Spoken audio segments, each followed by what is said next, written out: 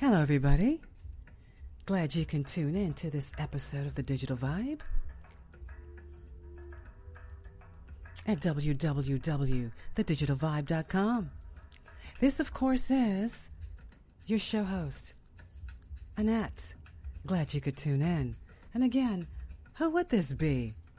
Right? So here we are, together again. Sundays, right? This is a continuation, or should I say, a recap of what relationship marketing is all about.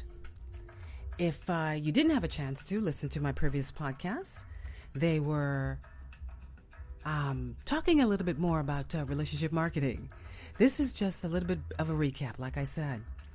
So for those of you who didn't have the time, or who didn't listen, or who haven't subscribed as yet, and why haven't you? This is for you. I hope you enjoy this podcast. And for the next couple of weeks, or every Sunday, not next couple of weeks, well, yeah, a few, yeah. You're going to just get a little taste of what relationship marketing is all about. And it's something I personally experienced time and time again. Sometimes good, sometimes not so good. So I hope you enjoy this series of podcasts. Look at it like this. Get acquainted with relationship marketing.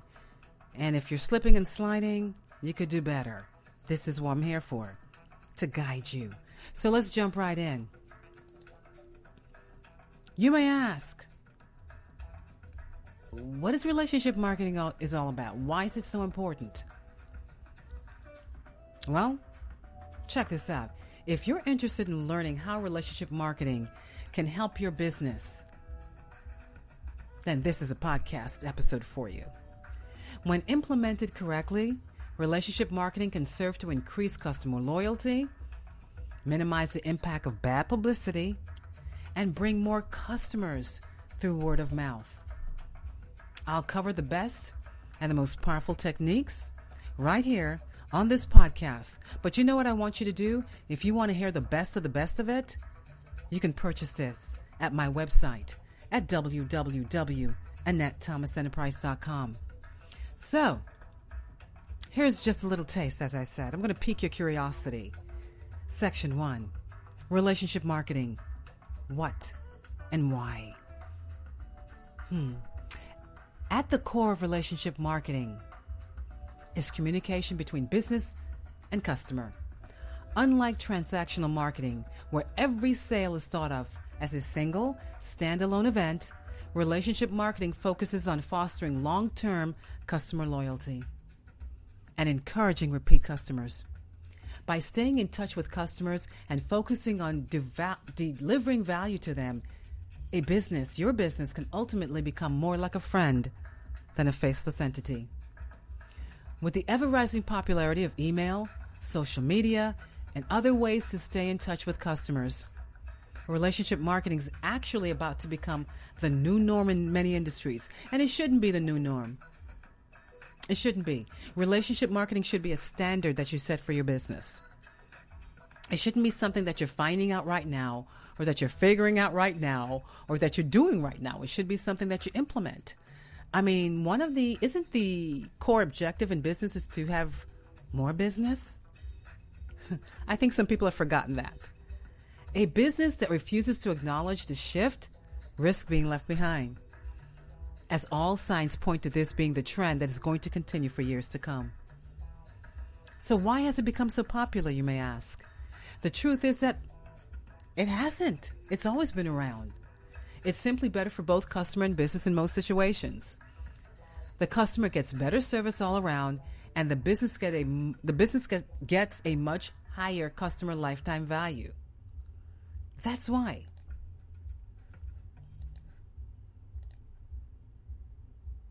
And that's what you're in business for, to increase that lifetime value. The main downside to relationship marketing is that it can be difficult to measure the results of the effort, since there are so many parts involved.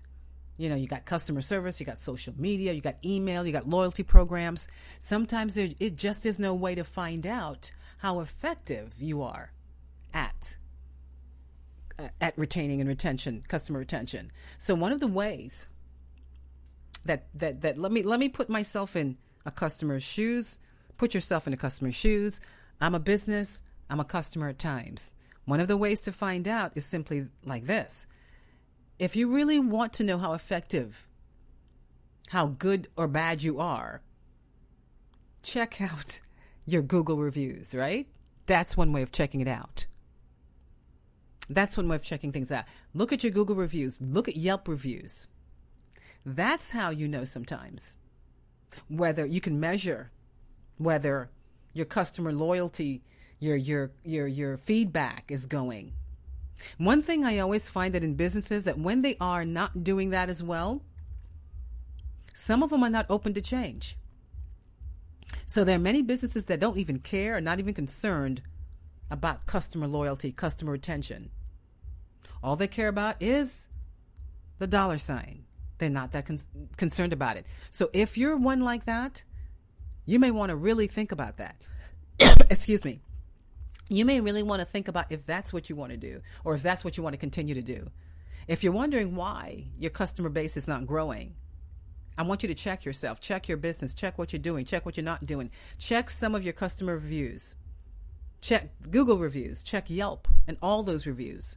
See exactly where you stand. That's a way of measuring exactly how effective you are or not. So that's one way of checking. The one thing about relationship marketing I find is that it is about building relationships. It is. Your first and foremost thing is to take the buyer on a journey. That is your core objective. That is your main objective. Your mission statement ought to be, as you grow, and as you develop your own products, is to take the customer, take the buyer on a journey to purchasing your products.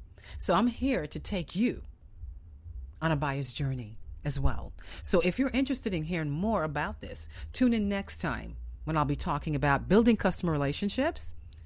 And if you really want the entire ebook, then you can purchase it again at AnnetteThomasEnterprise.com. That's www.AnnetteThomasEnterprise.com. And like I always say, see ya.